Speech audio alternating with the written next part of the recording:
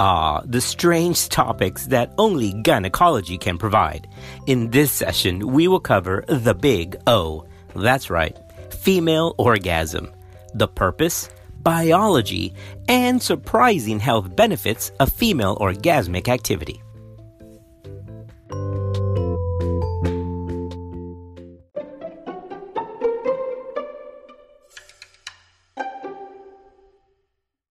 Well, the things we cover in the name of science. The mysterious female orgasm. An orgasm in the human female is a variable, transient, peak sensation of intense pleasure, creating an altered state of consciousness, usually accompanied by involuntary rhythmic contractions of the pelvic striated circumvaginal musculature, often with concomitant uterine and anal muscular contractions. There is accompanying myotonia. Remember, that's the inability to relax voluntary muscles. This helps resolve the sexually induced vasocongestion and pelvic congestion that occurs pre-orgasm. Orgasm culminates with a sensation of well-being and contentment. Well, what about the pelvic anatomical responses? Well, in the basal state, remember that clitoral, corporal, and vaginal smooth muscles are under contractile tone. Following sexual stimulation, neurogenic and endothelial release of nitric oxide plays an important role in clitoral cavernosal arteriolar smooth muscle relaxation. This leads to a rise in clitoral cavernosal artery flow. This causes an increase in clitoral intercavernosal pressure and clitoral engorgement. This results in extrusion of the glans clitoris and enhanced sexual sensitivity. Additionally, also in the basal state, the vaginal epithelium resorbs sodium from the submucosal capillary plasma transudate, but following sexual stimulation, a number of neurotransmitters, including nitric oxide and vasoactive intestinal peptide, are released, modulating vaginal vascular and non-vascular smooth muscle relaxation. Dramatic increases in capillary inflow in the submucosa overwhelms sodium resorption, leading to 3 to 5 mLs of vaginal transudate at the beginning. This can increase in volume as sexual stimulation continues. This aids in lubrication essential for coitus. Vaginal smooth muscle relaxation results in increased vaginal length and luminal diameter, especially in the distal two-thirds of the vagina. Vasoactive intestinal peptide is a non-adrenergic, non-cholinergic neurotransmitter that plays a role in enhancing vaginal blood flow, lubrication, as well as secretion formation. Additionally, the Bartholin's glands and the Skene's glands are considered to play a part in the production of arousal fluid, releasing a white to milky secretion with arousal pre-orgasm. Women's orgasms can be induced by erotic stimulation of a variety of genital as well as non-genital sites.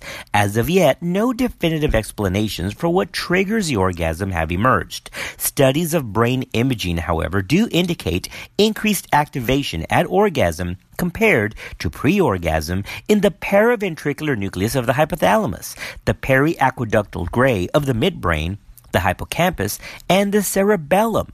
Psychosocial factors commonly discussed in relation to female orgasmic activity include age, education, social class, religious norms, personality, and of course, interpersonal relationship issues.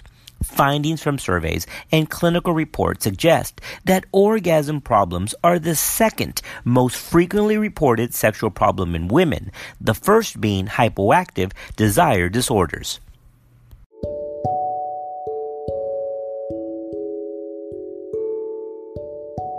All right, why don't we let that information set in for a while? And when we come back, we will cover the theorized purpose of the female orgasm.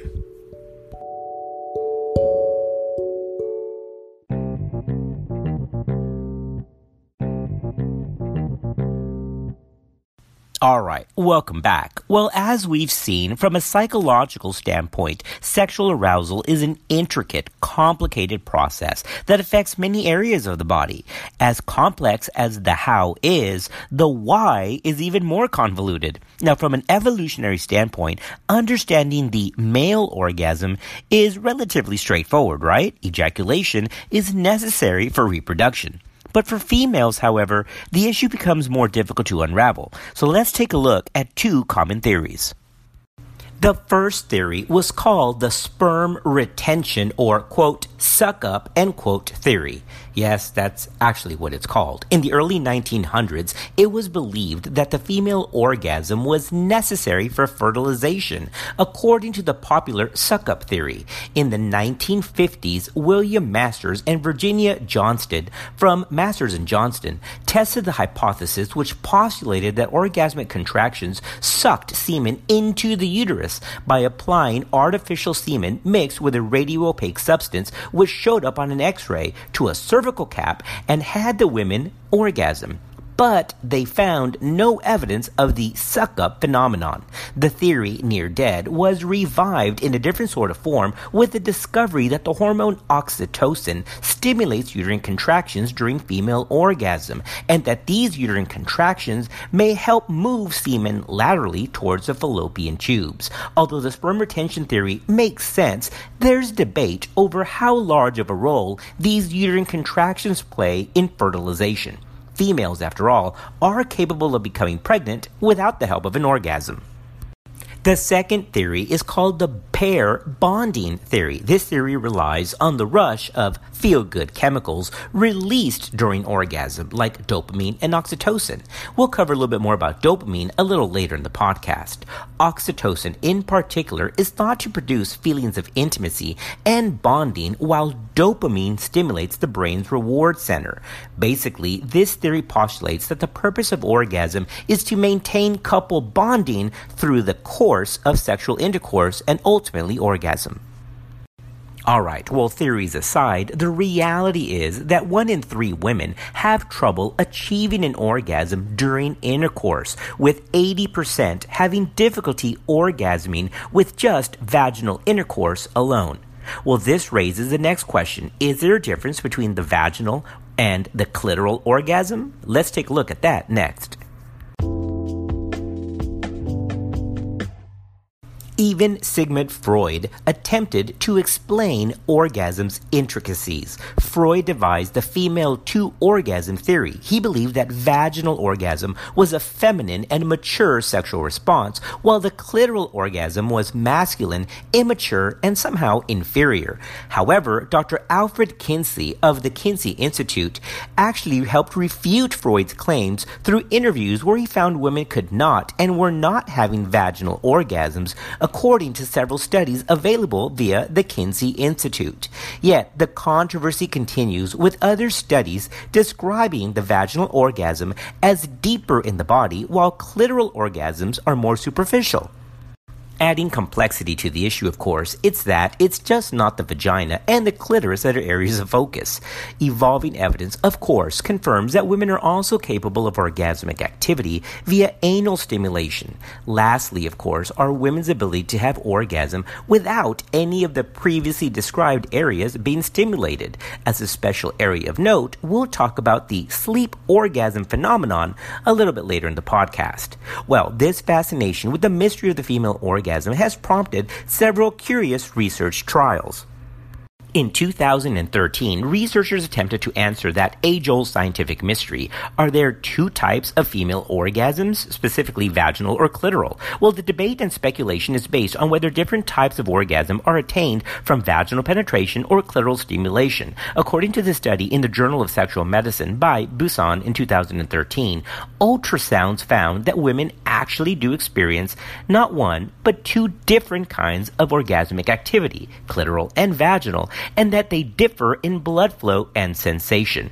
Now, Here's a clinical pearl. This study, which again broke new ground in previously uncharted territory, only evaluated three subjects. But in this study, which used Doppler ultrasound to evaluate clitoral and vaginal activity following clitoral or vaginal stimulation, it was found that anatomical differences and blood flow patterns are different based on vaginal penetration or clitoral stimulation.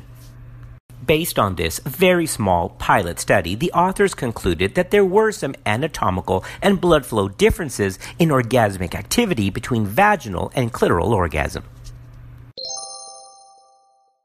Alright, before we get into the surprising health benefits of the Big O, a quick word about nocturnal or sleep orgasms. Orgasmic activity during sleep, of course, can occur. Although little research has been done on the subject, during sleep the body is relaxed, and during the REM phase of sleep, there can be increased blood flow to the genital area. Nocturnal orgasms, therefore, are likely a combination of both being relaxed and the increased blood flow to the genital area, along with the possibility of stimulating dreams that would increase psychogenic arousal. These usually have an onset during puberty and adolescence, although they are reported to increase with increasing patient age through the reproductive years. Alright, when we come back, let's cover the surprising health benefits of the Big O. Alright, let's wrap up this podcast with the surprising benefits to the Big O. The first health benefit is dermatological changes. That's right, according to published research, you can actually look younger by increasing orgasmic frequency. Remember, we're talking about female orgasmic activity. According to published papers, having an orgasm 3 times a week in a stress-free relationship can make one look younger by 10 years. A 2009 study at the University of Michigan found that having an orgasm raising the levels of estrogen in the bloodstream. And that's good because estrogen actually appears to aid in the prevention of aging skin in a variety of ways. First, it prevents the decrease of collagen, an important protein for maintaining the appearance of youthful skin. It also helps with skin thickness, helping skin resistant to wrinkles. Now, mentioning wrinkles, estrogen's effects on the elastic fibers of the skin prevents them as well. Estrogen may also lock in the skin's moisture, keeping skin looking plump.